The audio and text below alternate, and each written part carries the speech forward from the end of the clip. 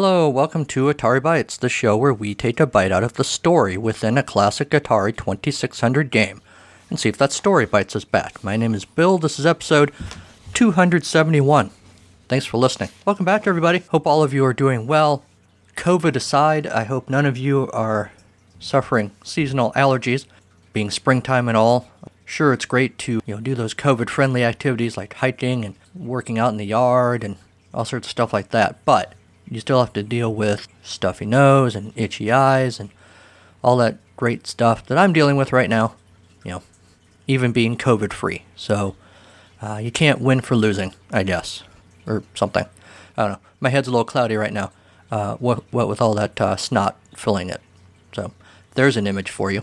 All right. Oh, we've gotten a little bit of feedback this week. I like feedback, so let's look at some of it. Got a tweet from @PaulaTriads.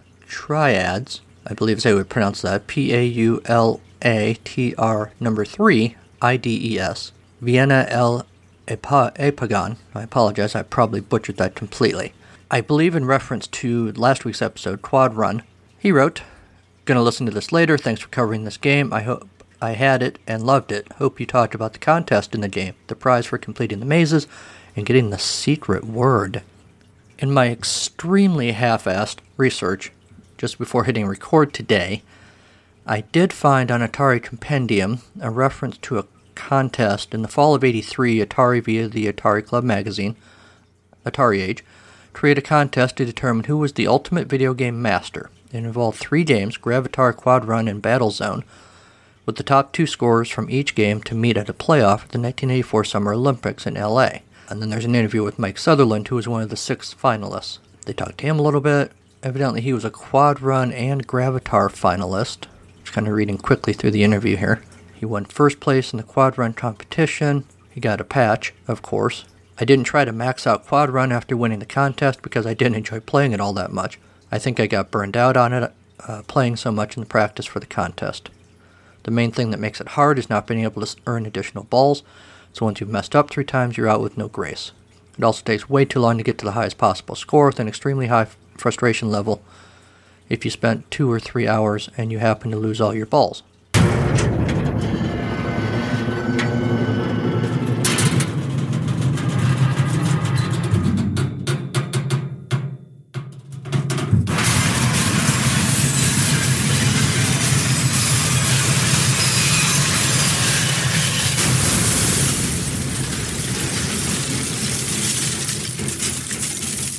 Hold on. I just realized I'm looking at dates here and realizing I didn't have enough coffee this morning.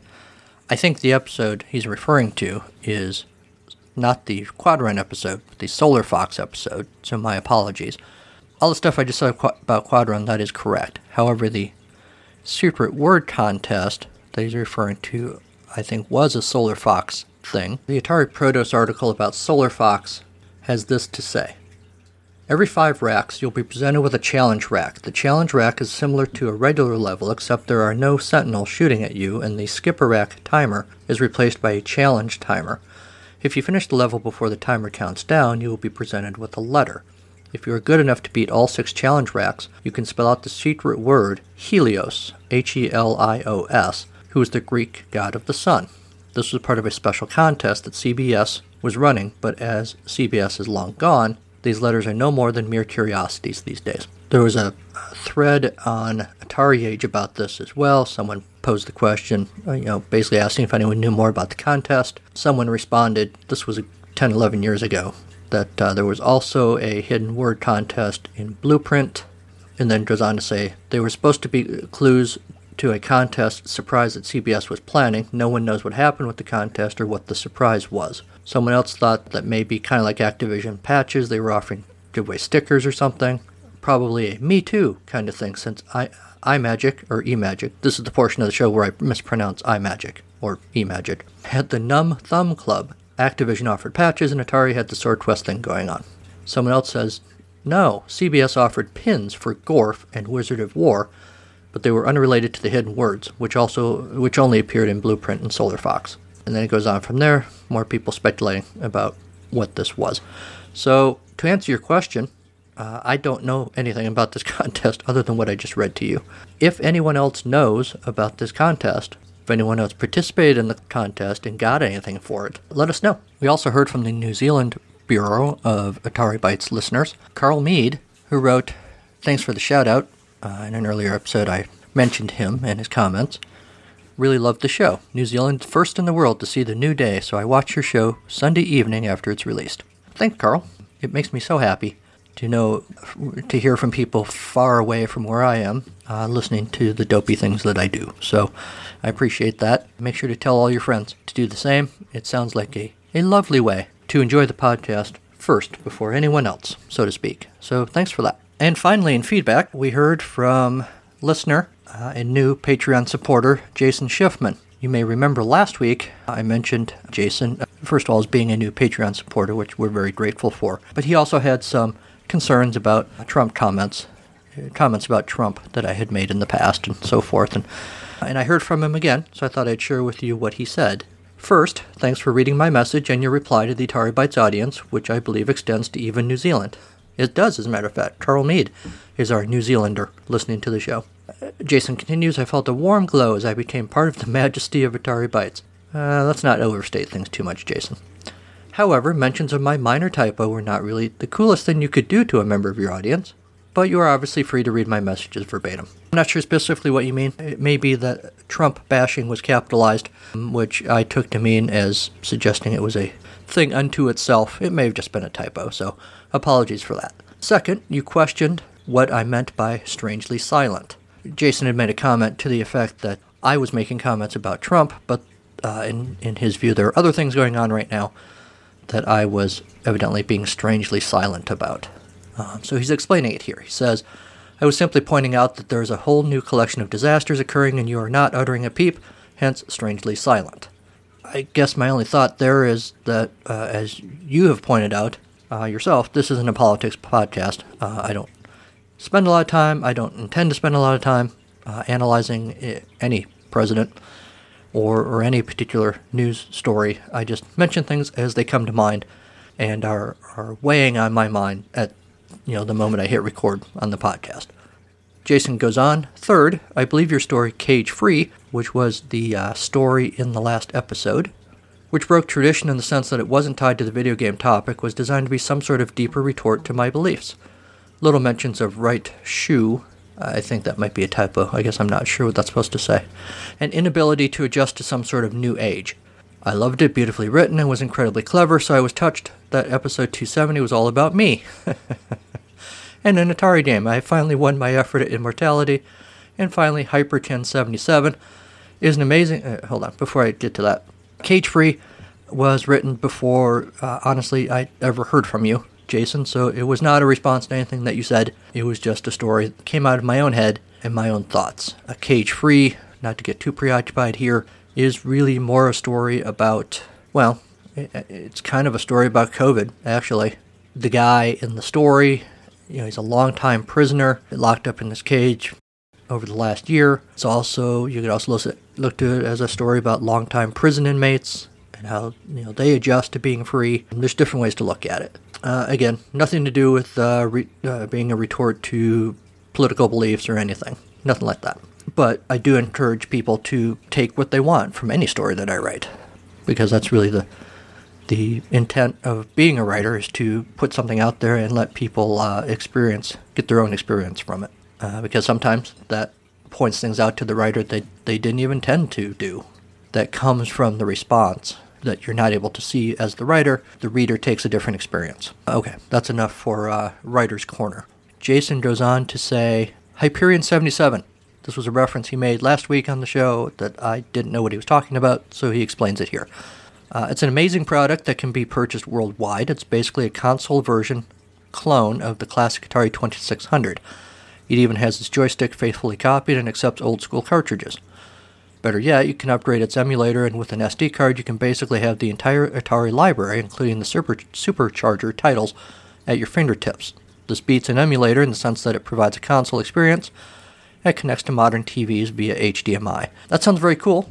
I like the hardware. I've mentioned on the show before, I am much happier playing with the old console I had as a kid and actual physical cartridges than I am, although I've done it and will continue to do so with emulators and and so forth. It's just, the games are the same, but the experience isn't the same, So I'm intrigued, I guess, by the Hyperion, or what is it? I've forgotten already. Hyperchin 77. Maybe I'll look into it. Jason goes on, I hope Henry's back in the next episode to keep you in line. Well, as you can tell already, Henry's not on the episode today. I think you hear his voice briefly on the field report. He is pretty consistently my cameraman, but he's not, he's 11. So whether or not he's on the show just kind of depends on what where his brain is at that day. So who knows? Maybe he'll be back next week. So he is not here to keep me in line, as Jason was hoping. I really do need to be monitored, but I'm on my own. Well, the dog is here, I guess. Hi, bud. But she mostly just does whatever I want, so that's not much in the way of monitoring. Jason concludes, you're a very talented guy. Thanks for another great episode. You're a very talented guy. Aw. And a good family man. I will be patiently waiting for each amazing journey into the golden age of Atari. I think even Donald Trump would enjoy your entertaining show, although he would likely say ColecoVision was better, fake news, and then unsubscribe. Jason, I appreciate that even though there is a vast gulf, it sounds like, politically between us, we both enjoy a good joke. So I would appreciate your comments. But hey, he wasn't done, by the way, because I responded to him basically a shorter version of what I just said. And then he went on to comment, I'm not obsessed with politics, so please don't think it's Trump loving Jason or whatever. I think you should look into Hyperion 77. As a matter of fact, the current owners of Atari are actually suing them over the clone console and joystick in patent court. I didn't look at any of this. I don't have any details about it. I'm just going by what Jason's telling me here. So you won't find too much Atari news in 2021, but that's pretty interesting. Further, Atari has a new coin op of Pong with literal physical paddles and ball, which is like 3D in the sense of being literally 3D. That sounds kind of cool. That'd be fun. Once in a while, back when people were out in the world, I would be at cons of one kind or another. And once in a while I would see, for sale, a big Pong machine. I would think if I had a ton of money to, throw away and space to put a Pong table in, it would be fun to have. I do kind of hope one day to have an upright arcade cabinet, or even a cocktail cabinet. Sometimes they're kind of good looking too. I don't know what it would be. Probably one of the classics that you always hear about. Pac-Man or Donkey Kong or Frogger or something. But who knows? Maybe someday. All right. So that's This Week in Jason. Jason, I'm glad that you're sticking with it. As I said, we clearly don't agree on much, probably, politically. Knowing that even if there's not a lot we agree on, other than if there's not a lot we agree on, we do at least agree that Atari is cool, and I guess that I'm a good writer? I don't know. I may be reading between the lines. So thanks for that. All right, we've screwed around enough. Let's get on to the serious meat of this episode. This week's game is Q*bert's Cubes from Milestar Electronics, 1983, or maybe 1984? Seems like I saw both dates.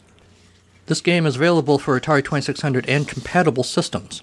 Take several rows of suspended three-dimensional, in quotes, cubes, with a Q, drop onto them some very weird creatures in pursuit of a guy who loves to hop, and what have you got? One of the wackiest games you may ever play. And a most challenging one. You may need to match 2 or even 3 rows of cubes in one round.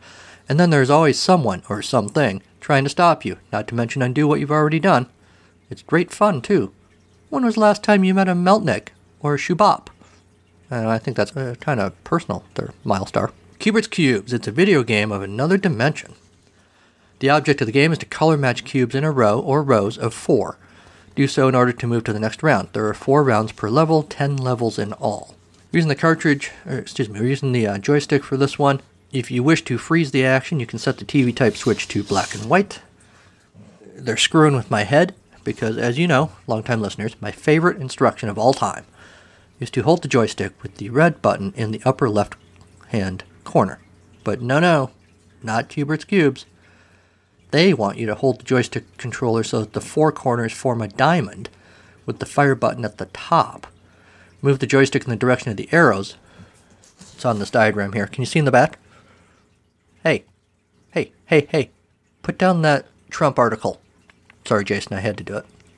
Move the joystick in the direction of the arrows and only in those directions in order to make Q*bert hop diagonally up and down the rows of cubes. I gotta admit, I thought this was kind of silly, but then I actually tried it, and it does actually kind of help you not make Q*bert fly off the little pyramid grid thing. It's not really a pyramid. That's original Q*bert, but this little layout that you've got going with the cubes. In the game, Q*bert has 6 lives. Remaining Q*berts are shown at the top of the screen. Look at the cube in the upper left portion of the screen. This is the target cube, not the target dog from Fingers Crossed, new sponsor Target, the target cube. The object is to color match a row or rows of 4 cubes to this target cube. To make a match, Q*bert must jump off the cube in the appropriate direction as if he were tumbling that cube. This may have to be done several times. Once the cube matches the target cube, it becomes one color. In lower levels, a matched cube is locked in place. As you'll see in higher levels, matched cubes can be unmatched by Shubops, or by Q*bert himself. Once Q*bert matches the required number of rows... I feel like even in earlier levels, Q*bert can match and unmatch the colors. So I don't totally get that, I guess. Once Q*bert matches the required number of rows to win the round, he is rewarded with a fanfare of lights and sounds and proceeds to the next round with his remaining lives. Then we meet the cast of weird little creatures. Meltnicks derive their name from an uncanny ability to sink and disappear into cubes that match the color of their complexions. Although a Meltnick may look harmless, he or she can put an end to Q*bert if he runs into one. Warning. Although Q*bert can stop other green characters, he can't stop a green Meltnick. Q*bert mustn't ever play catch with Purple Ball because Purple Ball will squash him on contact. Also be warned that when Purple Ball reaches the bottom cubes, it hatches rat-a-tat-tat. Alright? Then we get rat-a-tat-tat, a dirty rat if ever there was one. This rat follows Q*bert like Monday follows Sunday. That's hilarious, isn't it? And we'll finish Q*bert off if Q*bert's not quick. There is, however, a trick to getting rid of that rodent. You see, rat-a-tat-tat has a terrible sense of balance. When he jumps onto a cube that's changing colors, he loses his balance and falls. Change the colors at just the right moment, and rat-a-tat-tat is off Q*bert's trail. Sheldon is an influential turtle. When Sheldon and Q*bert collide, everyone except Q*bert slows down a bit, and new characters are introduced at a slower rate. Green Ball poses no danger for Q*bert when the two collide. In fact, there's a good reason for doing so. When Q*bert and Green Ball collide, all characters except Q*bert freeze for a moment. During this time, Q*bert may hop about freely until the action resumes. Some Shubops wear shades while others do not. In the long run, they're all the same. They're green and they're mean. Green because Q*bert can make them disappear on contact, and mean because they can change the colors of the cubes even once they have already matched the target. So, see Shuboop, shoo it away. I gotta be honest, in the actual game, I forgot all about what the difference between the different characters were, and just sort of tried to avoid all of them. Upon completion of every 4th round, Q*bert plays the bonus round. During the round, Q*bert stands in place and rotates a cube beneath him. Once it matches the target cube, Q*bert jumps to the next cube. The object is to match as many cubes as he can for bonus points before the round ends. In the very quick play that I gave this game before recording, I did not get to a bonus round. The round ends when you match the required number of rows. The following round will display a new target cube. The game ends when you lose your last Q*bert. To play again, press the game reset switch. The longer you stay in the game, the more challenging it becomes. The characters in pursuit move at a faster rate. The characters in pursuit are introduced more frequently. You may be required to match up to 4 rows per round. Fewer free cubes are given per round. Cubes may not lock in place once they are matched. Scoring, which is really what we're all about, right, dudes? Scores range from like 5 points for landing on a cube up to 500 points for eliminating rat-a-tat-tat with a given Q*bert per round the first time, and then decreasing after that each time. You get bonus points, 200 points after level 1, 200 points per matched cube. You get bonus points basically each level for doing various things. You get a bonus Q*bert every 10,000 points. And now I shall read you the 180-day limited warranty. No, I won't. Just kidding. That is how you play Q*bert's Cubes from Milestar. 1983 or 84 or who the hell knows. I'm not rich or famous. I'm not a movie star, rock icon, first responder, nurse, doctor, or anybody else whom we all look up to. I'm just a schnook. Just like Bill, I love to tell stories. Unlike Bill, though, I'm not creative enough to write my own, so I just tell my own real-life stories in this book read by the author style podcast, all about life lessons growing up, and every episode a segment about music. Music that I love, artists that I admire, and sometimes even my own music. You can find Autobiography of a Schnook on all your favorite podcast suppliers, or you can go to schnookpodcast.com. That's SCHNOOK podcast.com. And I firmly believe the good goes around, and I sincerely hope that Autobiography of a Schnook proves to be some good that goes around your way. Q*bert's Cubes was the first of many sequels to Q*bert. Copyright for 83 on the title screen, but the manual indicates a 1984 copyright. It used the same hardware as the original game, but features new enemies. Though part of a popular franchise, the game's release was hardly noticed. Parker Brothers showcased home versions of Q*bert's Cubes at the Winter Consumer Electronics Show in January of 85. Q*bert's Cubes was ported to ColecoVision and Atari 2600. Version for the Atari 8-bit computers and Commodore 64 were referred to in the instructions of the release conversions. The Atari 8-bit version has not yet been found. I don't know when this article is written.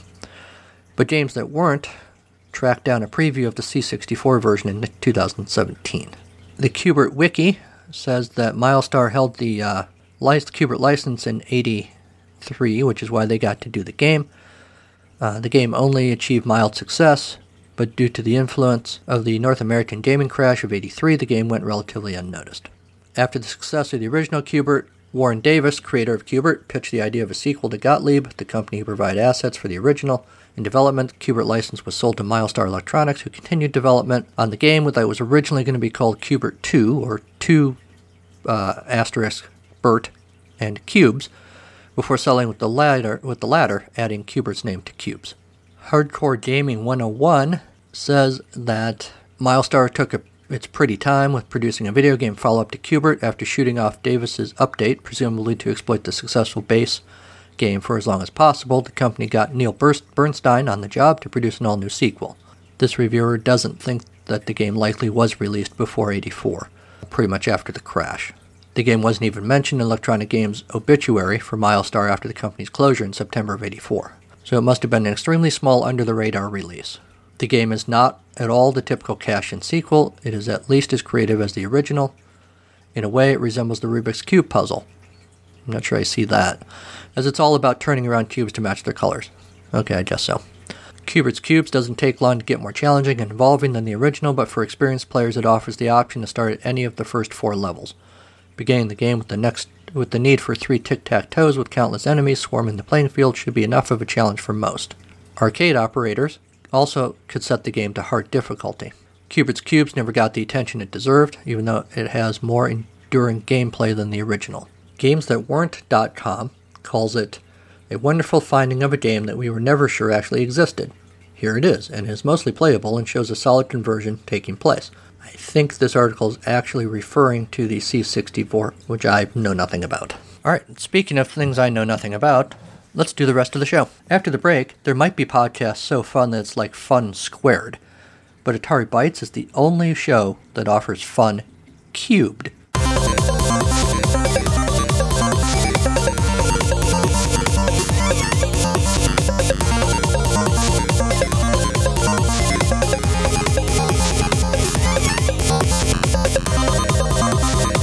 Alright, so we're playing Q*bert's Cubes today. I really wish the cubes were cubes of ice and a giant glass of whiskey, because this game is, well, you'll see. I'm holding the joystick as recommended in the manual with the fire button pointed up instead of to the left as is typical. See? I don't know if you can see that or not. No, Cameraman, no. you can see it? Yeah. Alright.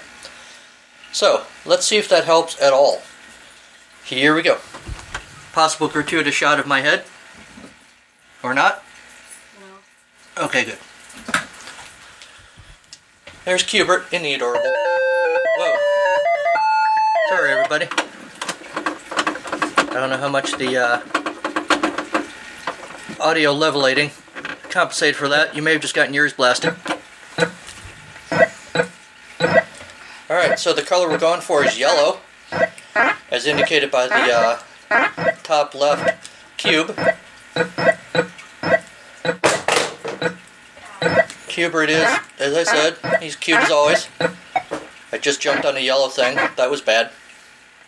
Q*bert says some naughty words. I'm playing on the easy setting. I'm just really bad at this. Man! I'm gonna see those yellow things in my dreams. Oh shoot, that one was already yellow.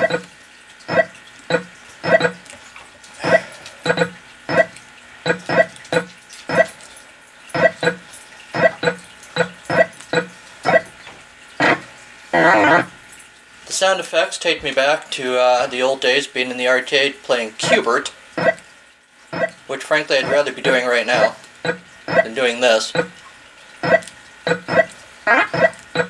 Get away from me, weird purple thing. There's a blue thing. I don't think I saw him when I played earlier. These all have names, which you will have heard me say earlier in the episode, but I don't remember them.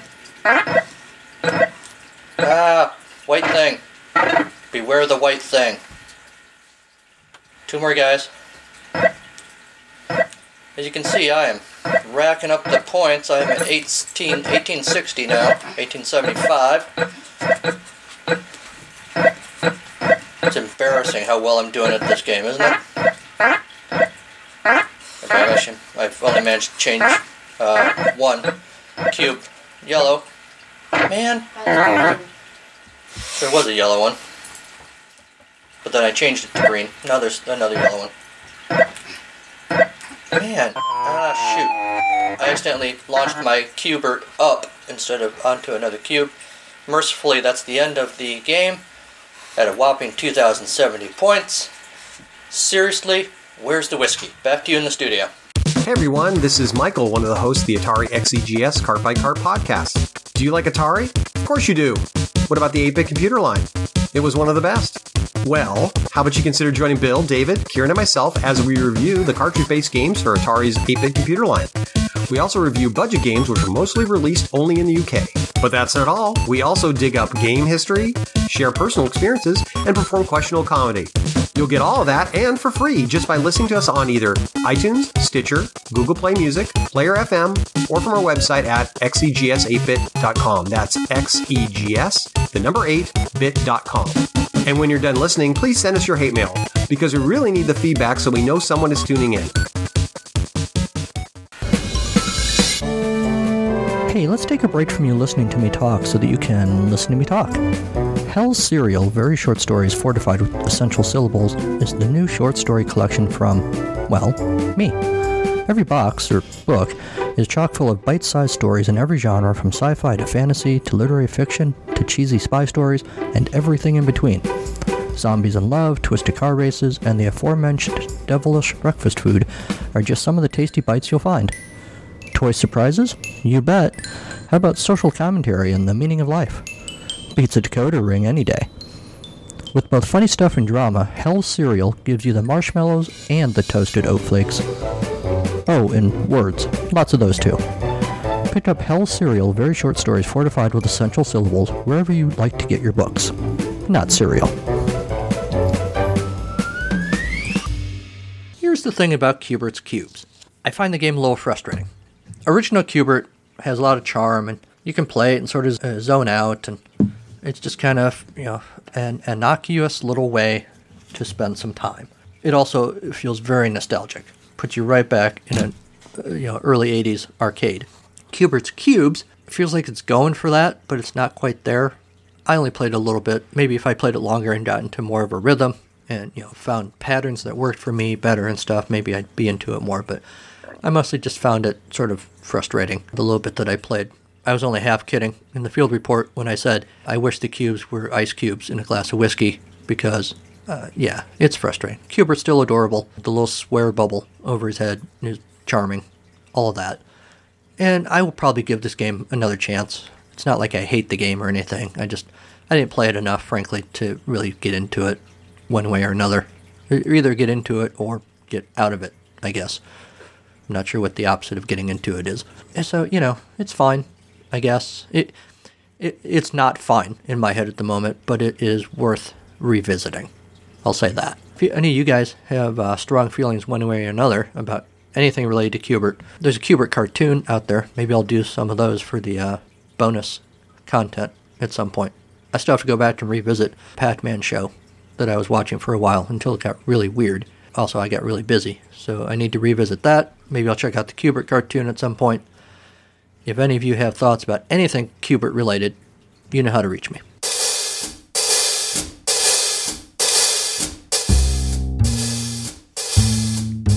It's story time on Atari Bytes. Yes, it's story time with Bill.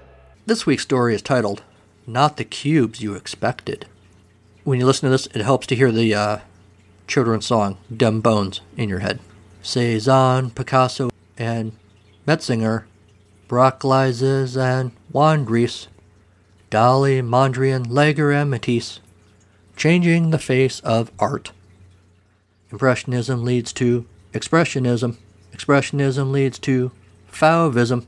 Fauvism leads to Cubism, doing the painter's dance. Picasso's new dream leaves and bust, gets a record 106 million at auction. Analytic, synthetic, and surrealist, doing the cubist painter's dance. Impressionism looks for the feeling. Expressionists love emotion more than reality. Fauvists love the bright colors, and the cubists are out of sight. No, seriously, cubists show what is, not just what we see. All at once by using simple shapes. If you're wondering how a cube can be 2 dimensions, well, you just don't get it, man. That's all part of the cubist painter's dance. Hi, this is 8-Bit Rocket, Jeff Fulton from the Into the Vertical Blank Generation Atari podcast. And you are listening to the incomparable William Pepper and his wonderful stories of the game within a game on the Atari Bytes podcast. When you are done here, come visit us in the Vertical Blank. Now, back to Bill. And that's our show. Big thanks to Kevin MacLeod and Comptech.com for Creative Commons use of his songs, Reformat, Take a Chance, and Pinball Spring. Thanks to Sean Courtney for the Storytime theme. How would Picasso draw an apple? I don't know. But head over to Apple Podcasts to leave a review of this show that conveys not simply that the show sounds like a 5-star podcast, but that it is a 5-star podcast. Email the show at AtariBytes2016@gmail.com, like the show on our Facebook page.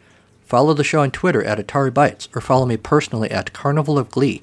Also, look us up on Instagram. There won't be a whole lot of cubist paintings over there, but there might be other stuff that's kind of cool. And don't forget, you can always call us too. I'm not going to answer the phone, but you can leave a voicemail, 563-265-1978. Leave a message about pretty much anything you want, and I'm probably going to play it on the show. Check out the website, www.carnivalofgleecreations.com, for information and links to the show, information and links to my other show, It's a Podcast, Charlie Brown, and info about books that I've written, including Hell Serial, very short stories, fortified with essential syllables, all of that stuff, all in one place. Consider supporting the show financially by making a donation on the Atari Bytes Patreon page, basically subscribing to the show through Patreon. Patreon supporters get stuff, bonus content, episodes early, you never know what you might get. And you help keep the lights on here at the podcast studio. The other thing you can do is keep an eye on the current patrons, Michael Tyler, Jose Cazeta, Sean Courtney, M. West, Jim Goebel, Patrick McCarthy, Jeremy L., and Jason Schiffman. Thanks to all of them. All right, we're about out of here. All that's left is to tell you, next time on Atari Bytes, we're playing Tempest, which feels like a game I should have done already, but I don't think I have. So I'm gonna. Join us for that. So until next time, go play some old games. They've missed you.